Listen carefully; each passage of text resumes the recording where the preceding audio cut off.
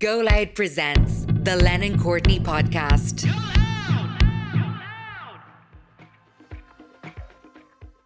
Neven Maguire could be said to be the nation's favourite chef. In this episode, he shared some great stories and handy cooking tips. It's the episode that keeps giving. Taken from our 7th series, our chat with Neven put a smile on our dials, and we hope it does the same for you. Neven, we're so delighted to have you, our fabulous stablemate at Dunnes Stores, on our podcast as a guest. And this podcast, this season of the podcast, is all about pearls of wisdom. But, you know, I was watching you the other night on TV. You must be one of the most beloved public figures in the country. I have never in my life heard anybody say anything negative, write anything negative. And I have a theory. My theory is... Hold on now, what's this? Go on. Just be a really nice person. Might be that simple. It might be that simple. Sonia, you haven't spoke to my wife Imelda yet, and I'm only joking. Because the question she always gets is, what's it like being married to a chef? Does he ever cook at home? What's it really like? And what you see on TV is what you see off screen, and that's it. You're both the same, guys. You get your passion from people, you get your inspiration, and just people are infectious. That's the word, you know. And when you meet great people, and it's nice to be nice to people. You know, there's a lot of you know, not so nice things happening at the minute. We're all going through a different journey, and I've just always seen the good in people. That's the way I've been. If I'm right, if I'm wrong, you can ask my staff. You're not going to keep staff for, 30, 40 years in any business if you don't look after them. It's as simple as that from our end. So it's from my mother I got it. Lovely. So I had a little backfire situation just now, seeing as it's an intimate chit chat with a woman who said to me, I bumped into a woman on the street and she said, I got out of her way or something. And she said, "You're just as nice in real life." And I said, No, I'm not. I'm a bollocks. And she went, and she actually went, "Are you?" So I was like, I better stop doing that. Just to tell you, Neven, the only pots I have are your pots. They're really good. They're really good. Brendan, thank you. And first of all, it's great to hear a man saying, I cook, I use it, and that's fantastic. It's been an amazing journey. Like we spoke last year, during the whole COVID thing. And one good thing I think I might have said to you that more and more people are cooking, and timing is everything. As you know, you design your beautiful fashion wear.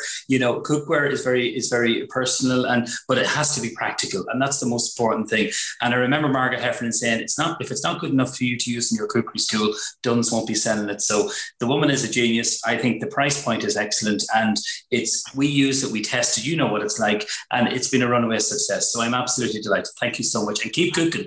And here's the thing, we have to stop tripping into this me not cooking thing and cooking. I talk about cooking a lot for somebody who's only learned to cook, and the old phrase of, a bad tradesman blames his tools. But when I used to cook badly and have a go, I always had really bad pots. When I got good pots, it's much better with better stuff, isn't it? Well, it's like when people ask you, what's the most asked questions? How do you cook the perfect steak? Knives, pots and pans. They're the two most asked questions that I get. What kind of knives? What's the best knife? It's got to feel comfortable. And good pots and pans, they are an investment, but they're going to last. And that is the key. And they've got to be durable. They've got to be practical. They've got to be easy to wash and clean. Very important. And they've got to feel good. They've got to feel good. And then when you cook something, you think, oh, listen, I'm proud of that. It's delicious. It's kind of back to the original point that we made about you being a genuinely nice person and liking being nice to people. So it's a bit like, if you have nice things, nice pots, nice knives, it makes you want to be a better cook. But I want to talk to you about your own positivity, because I think it's a particular area that we're fascinated by, and I think we're really, as a nation at the moment and beyond, really aware that positivity is in short supply. The media are absolutely flagellating us all with negative news, when actually there is good news out there. It's just not just papers. So how do you maintain that positivity and create a sort of virality around it? Well, I suppose I feel very lucky and fortunate, when I look at my own kind of life and listen, the business is closed, but we're okay. We're 32 years open. We're employing 60 people. We know what we're doing nearly every day. And, you do get, of course, some cancellations, but then there's people to rebook in and that. And it's about having a good team and good people around you. That's where you get your energy from, when you meet good people. And I'll give you a lovely example. When we reopened last June, I met this lady. She was celebrating her 90th birthday. And I said to her, she was from Galway with her son and daughter-in-law. And I asked her, did you enjoy your meal? She said, Neven, it was the best meal of my life. Now that to me is the nicest thing anyone could say to me. Now she took 3 bottles of wine. Particularly when it's 90, Neven, right? Because that's a lot of life.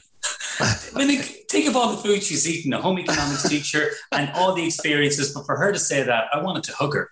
And you meet, your customers and people, and that's where you get your energy from. People are usually very open and very honest. And maybe sometimes you don't want to hear certain things, but you take it on the chin. And I mean, if we get any kind of criticism or anything like that, it's constructive. It's about just trying to be a better person and being good to people. And I think when you run a business, and I love cooking, food has always been my life from the age 12.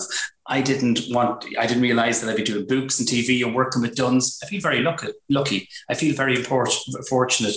But the key for me is just enjoying what you do, be happy at what you do, and I always say that to young chefs when they come into the kitchen, because particularly with our industry where there's a huge shortage of chefs. But if you look after them, they're happy and they're developing, let them flourish. That's the key. Let them enjoy, let them experiment, and always acknowledge them. It's not about I and me, it's about we and us. I think that's so important for them, and they feel that. I worked in a kitchen, Neven. I was a kitchen porter in Next Cafe on Grafton Street. I did know that. And then I got a job on the espresso bar. And they kept trying to get me back into the kitchen porter because I'm a really good cleaner. I'm actually really good. And then I was working as a busboy in QV2. Do you remember QV2 across the road from the Trocadero? Quo Vadis 2, yeah, with Frank Count McCormick and his wife Sylvia. And I was in college, but I kept wanting to get out onto the floor. So they put you as a busboy and then they'll put you in the bar and then you might go. But the waiters were like the truck waiters, they're established, they're vocation waiters, they're there forever. So you're never going to get a job, but you might get to cover a couple of shifts. But they kept saying get back into a KP because I was really good at it. Well, you know what? I think in a kitchen, in our kitchen in the restaurant, we'd have maybe 3 KPs on in a busy night. So say we'll do 55 people tonight. We're not doing big numbers. They're the unsung heroes of any kitchen. They're your little engines, and they look after all of us. Like we'll have 10 chefs in service tonight, and it's about working together as a team, as you both know. And when we reopened in June, 50 of the original staff came back, and we had 10 local staff came back. And one thing I've noticed this year is the amount of customers that said to me, "Your staff are very genuine." And that's really good because you can teach them about, service, what we want from that and to be professional, but you want them to have their little personalities. And I'm very proud of them. And I think that's really important, that they flourish. And I think it's a great life skill. Like you never forget the hard work being in the kitchen and, washing and doing things. And I remember my first job as a combi chef, scrubbing the pots, sawing bones for stock, scrubbing the cooker tops, emptying the bins. I didn't cook for 3 months. That was my job. And I loved it. Now, that's one thing I'd struck, and Sonia's talking about your kind of personality. The one thing I remember about being in the kitchen was the pressure. Once service started, it was just bedlam. I mean, just madness. Always in a sort of a safe corner near the servery where you got but you were listening to it. Right? Yeah. And for me, I grew up sort of thinking chefs were just big stress heads. Are just explosive, and you're just not that kind of person. But did you ever experience that? Yeah, and Brendan and Sonia, I've worked in kitchens, and a kitchen that had Michelin star in particular in Belfast, and this particular chef made this female girl cry every night in the kitchen. And I remember saying, "Wow, this is crazy. This is not right. It's wrong." And if you make a mistake, you learn from it. It makes you a better person. I think if you keep making the same mistake, then there is an issue. But I worked in kitchens where there's a lot of roaring roaring and shouting. And we have a really calm kitchen. I think sometimes people maybe don't cope well with the pressure because you need to get a buzz. That's for sure. If you don't get a buzz during service for a couple of hours, I think, you just got to all perform. And that's what it's like doing a cookery demo, doing a talk. You get your engagement for your customers and your people. But I remember working in a 3 Michelin star in San Sebastian. So there was 27 chefs in the kitchen and only 9 of them got paid. And I remember going like this, guys, either side. And I couldn't put my arms out like this. There was a chef either side of me. We were just doing basic prep, but they were so good to me. Now, that was one of the maddest kitchens I ever worked in, to be honest with you, Arzac. And they were very good to me and I have huge respect. And I've gone over to RTE, done 2 shows with them. I've eaten there, Neven. What? Oh, have you eaten there? Yeah. Where haven't you eaten? Where haven't you eaten? You're brilliant. We sat down. We had the funniest night. I brought Dave to Arzac for his 40th, and we ended up. We were at dinner, and we kind of spotted these 2 guys that were really interesting looking. 2 kind of LA ponytail, big guys with 2, obviously a gay couple with 2 very soigné, beautiful sons. And we were kind of watching them. They were fascinating, compelling. And they started speaking in Spanish. They were from LA, but they started speaking in Spanish to the waiter. And Dave, who doesn't speak Spanish, knew there was something about them and caught in the Spanish something about producers of Ricky Martin's La Vida Loca.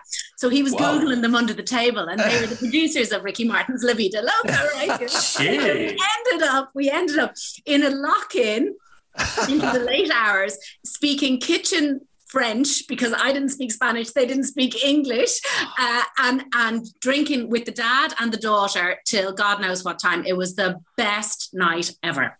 Wow. Isn't that something? And, out of all the places I worked in, it's the only kitchen that I ever saw a chef, and he was the creator. He never done service. He worked in a little area and he created the new dishes for the seasonal menu. So their head chef is a lovely lady from Mexico. She's been with them for about at least 20 years. And there's a real sense of family value in that restaurant. And I remember myself and Imelda being in San Sebastian with our twins, and they were very young. They were only about 4 or 5. And Alana is the daughter. Arzac met me and said, come on up for something to eat. I said, no, you're joking me, not with the kids. So we went up to the little bar area and they cooked for my twins and for myself and Imelda. Wow. And I'm telling you, there's a real goodness and genuine. And I think they're very like, the Basque people are very like the Irish people. There's a goodness there. I love them. And actually, I'm remembering now, the kids asked for burgers and chips and they made them burgers and chips. In a 3-star Michelin kitchen, where other chefs would have said, get out. Yeah, that's brilliant. And delighted. But look, I'd love to hear, because I'm passionate about the fact that my kids can fend for themselves on a desert island, cooking and eating whatever they eat. What is your pearl of wisdom around getting kids to cook? And I do believe there is an accompanying book to this pearl of wisdom. As you just happened to ask, this is it here. So this was a kind of a lockdown COVID project, and how it all started was in the cookery school. One of the most popular classes is Learn to Cook. There's kids, parents, and kids, parents cook in half day. So they're aged from about maybe 6 to about 15, and definitely, I've seen the love of food start from a very young age, and our twins are 9, and they're eating food that I wasn't eating when I was 9. So for parents, it's the greatest gift we can give our kids, is to be able to eat, to be able to cook, and to enjoy it. And that starts from going shopping.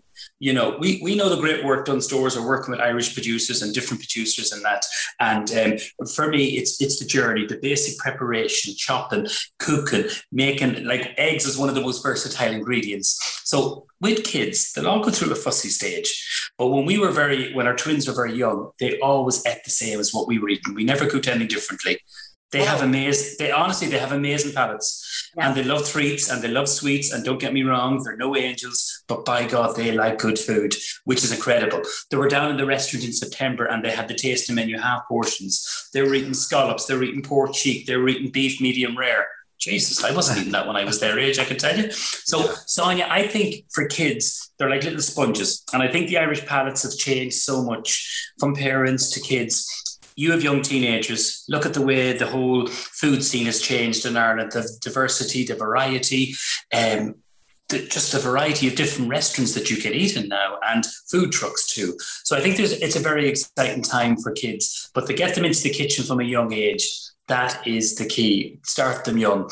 Like when I go back to when I was in secondary school, I was the first boy to do home economics. Loved to be with all the girls. But I remember, you'll enjoy this, guys. I remember I had to sew a shirt once, and it was so bad. My mum and dad used it to polish glasses in the restaurant. We're from Cavan, we waste nothing. But I do remember that the home economics teacher was so supportive and so encouraging. And she saw that cooking is my life. From the age of 12, I knew I wanted to be a chef. So when we go back to cooking at home, when you cook from scratch, when you cook simple food, and we don't cook fancy food at home, it's simple food, but it's a win-win. You're eating healthy, you know what goes into it, and you're saving money. Amazing. So I don't know if you know this, Neven, and we've spoken about this quite a bit. So Bren has been on a cooking Before you tell that, let's take a little break. And we're back. So I don't know if you know this, Neven, but Bren has been on a cooking journey over about the last 5 or 6 years. Is that about right? Yeah, I took the book out yesterday. So I woke up with the diagnosis of hypertension and high cholesterol just after Dad died. And my sister had a stroke. And so we've gloopy blood, right? That's the thing. And I literally had, maybe it's what I'm eating. I actually thought out loud that I had invented, I just never had joined those dots. And I come from a family where my mother would say, I'm a hairdresser, not a cook. So cooking was a chore. We were talking about this the other day. Now, my sisters love to cook. And as a result, their kids love to cook, and they're both brilliant cooks, actually. But I sort of stayed in mom school of not liking it. So I literally would say to Sonia, okay, Sonia, give me, what am I doing? So the first thing you taught me to do actually was monkfish parcels, which is monkfish, creme fraiche, garlic, tomato in a parcel in the oven, baked, done. Amazing. Beautiful. So that was my only thing I could do. Then what was the other thing I got? Just give me then you learned how to make a lasagna, I think, with one of Yes. Yeah, which took you about 3 to 4 weeks to make it. I made a lasagna from scratch. It took me 9 hours. Oh my God, Brendan, come on. I've only done it once, but it was the best lasagna I've ever had, by the way, just to say. Well done. Yeah, and I now do a lot of Greek food, would you believe? Because it's easy and fresh and basic and salad, and I love hot with cold. And you love going there. I know you love Greece. And it's one place I've never been, but that's that Mediterranean diet. Stunning. That is super healthy, and they eat with the seasons. They have the sunshine, so they're so lucky. And I just think it's a great thing to be able to cook, as you said, some really simple, delicious. Like I love that idea of the monkfish in a parcel. You're not even dirty in a pan, and it goes in the oven. That's fantastic. I have to say, so Neven, you have become for me synonymous with Christmas. Would you believe? I think because you have a little bit, because they do. Archie give you a lovely run up to Christmas as well. Yeah. Because you're great at a big festival of cooking, right? So coming up to Christmas, because my mum's unwell at the moment. She's doing great to be back, but we have to rethink Christmas dinner now because we've lost our little chef, right? So we're thinking maybe we'll do different courses. Or what is your top line advice for a good Christmas dinner? I know that's very broad, but No, it's not. And I mean, I think it's a really good question. I think we all overeat at Christmas, and I think sometimes we can overcomplicate it. So I think to keep it simple, don't go for a big, heavy, indulgent starter. Keep it light. If you like seafood, do a simple prawn cocktail, which is delicious, or you can get some nice sourdough bread with some of that lovely Simply Better serrano ham, pesto, that kind of thing, like a little antipasta. This is what we're going to do. We always cook goose. Because literally where I'm talking to you in Black Lion, 2 minutes from here is Thornhill Duck, which is available now in Dunnes Stores, thankfully, and they're great. I'll tell you why they're great. I'll tell you why they're great, because they're a husband and wife team. They only process about 300 to 400 ducks a week, and geese 100 at Christmas. They've been supplying us in the restaurant for over 33 years. So they've such a consistent product. Okay, so Brendan, you're going to be cooking for your family or whatever like that. So I would go for the turkey breast. And I'll tell you a really good tip, and it's something I'm going to be doing for my family. We'll do the goose, and then we'll be doing also the turkey. But it's a buttermilk brine turkey. So you get the breast of turkey, you put it in buttermilk, you put it in sliced orange, rosemary and garlic, and you let it sit in the fridge for 2 days. Then you lift it out, dry it off with kitchen paper, say goodbye to the buttermilk, and then you simply smear some butter, a little bit of lemon zest, orange zest, and then smoky bacon. It's the best recipe I've ever cooked for turkey. And I'll tell you why. It's an American recipe, and I've done lots of different recipes for the Christmas show. I haven't cooked a full turkey in, let's say, about 5 or 6 years. This is what I'll be doing. Yeah. And it cooks faster, Brendan. It's easy to carve. You're not wrestling with the legs. You just keep it simple. I'll have my stuffing made a couple of days ahead. I'll do 1 or 2 potatoes, simple vegetables, red cabbage. That's already made because that'll keep for a month in your fridge or more. So I'll keep it really simple. And the key is not to give too many courses. Don't put pressure on yourself. You're there with your family. If somebody's listening and wants that recipe, is there somewhere they can find it? Of course, any of the recipes, or if they want any inspiration for Christmas, if they just email Maclean House, and we'll be happy, or they can go onto my Instagram, and we will be so happy to give them any recipes they want. Amazing. Because Sonia, Christmas is a stressful time, and I mean, like I always say, treat the turkey like a big chicken. It takes longer to cook. We want it succulent. We want it moist. And if you're cooking for a small group, you don't need a full turkey. The breast of turkey. Treat the turkey like a big chicken. Tell them to grow more. I love it. What do people love? They love the ham, the baked ham. And a very simple glaze is some red currant jelly, or you can use honey, balsamic vinegar, allspice, not the aftershave, allspice. It's a little berry and it's really, really good. And then a little bit of mustard, and you brush that over your cold ham. I'll have my ham cooked a couple of days ahead and just glaze it off in the oven, stuffing done. And then you just do the turkey and just some roast potatoes, which are delicious in beef dripping. James Whelan, who the butcher, he has made beef dripping really, really fashionable, but it's delicious on roast potatoes. So I think the key is, Brendan, for the viewers and listeners, not to be overcomplicating it. Keep it simple. And if anyone wants any recipes, they can also buy my Christmas book. I just thought I'd show you this one. Available in Dunnes stores. I'm after knocking this here. Hold on. I got a wee bit excited there. And this is it here. Here we go. Yay! Fabulous. Well, Neven Maguire was wearing Kyle Moore Abbey the other day like a jaunty scarf. James Whelan has made beef dripping fashionable. We're thinking of making a jumper out of beef dripping at the moment. I love it. Good woman. So I have one more question for you. Yes. Have you been booked for any DJing gigs? I bet you have. Yeah, I bet you have. I mean, it's one of my favorite discoveries of lockdown. Brilliant. Oh, it's just brilliant, Neven. I'm just so impressed, first of all. For anybody who doesn't know, who's been living under a rock, Neven is also a keen techno DJ. It's just brilliant. Hold on. Go. I have to stop you there. I'm not a DJ. I love the music. I'm pretty crap at the mixing. I have a huge collection of about 3,000 records. I do. Oh, yeah. And they're just...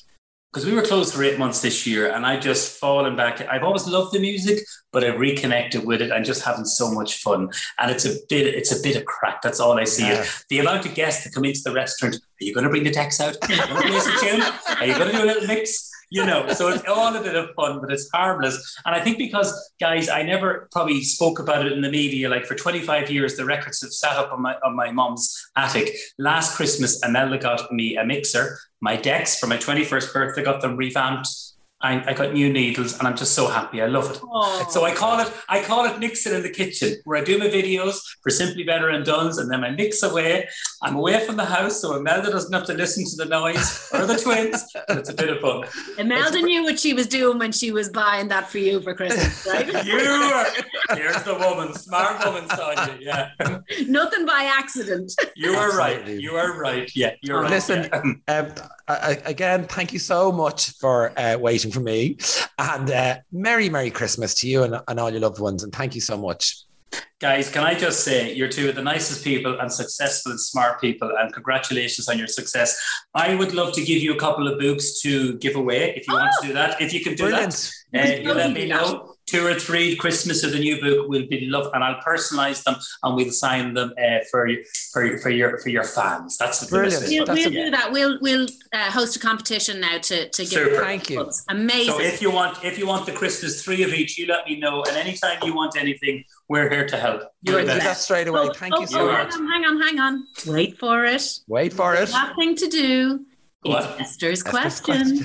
Oh, Esther. Esther, I'm allowed. Yeah, go on, Brendan. Sorry. This is your last time auditioning now. Get this right.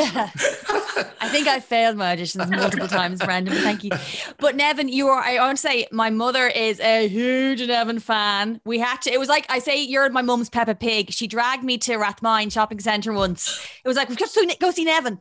And you were so good. And some woman in the audience asked, now I'm not as good a cook as Sonia, but the woman asked, Neven, you're so nice. You're like, can you use coconut water instead of coconut milk?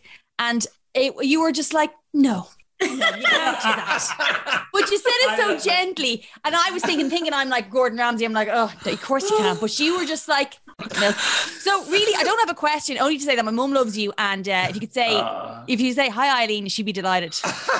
Well, hello, Eileen, and I'm going to send you a copy of the Christmas food. OMG! Okay. Mum, you're not getting the Christmas present this year. That's it. This suspiciously won't make the cut, and next one that'll turn up under the tree. Thank you so much. We love you. Guys, continued success. Lovely. Thank you for having me on. Thank you for listening to our top pick from Series 7 of the Len and Courtney podcast. If you're thirsty for more, have no fear. Fresh new episodes are released every Thursday wherever you get your podcasts. Make sure to subscribe so you never miss us. And follow us on @Len and Courtney on Facebook, Instagram and Twitter for all our latest updates.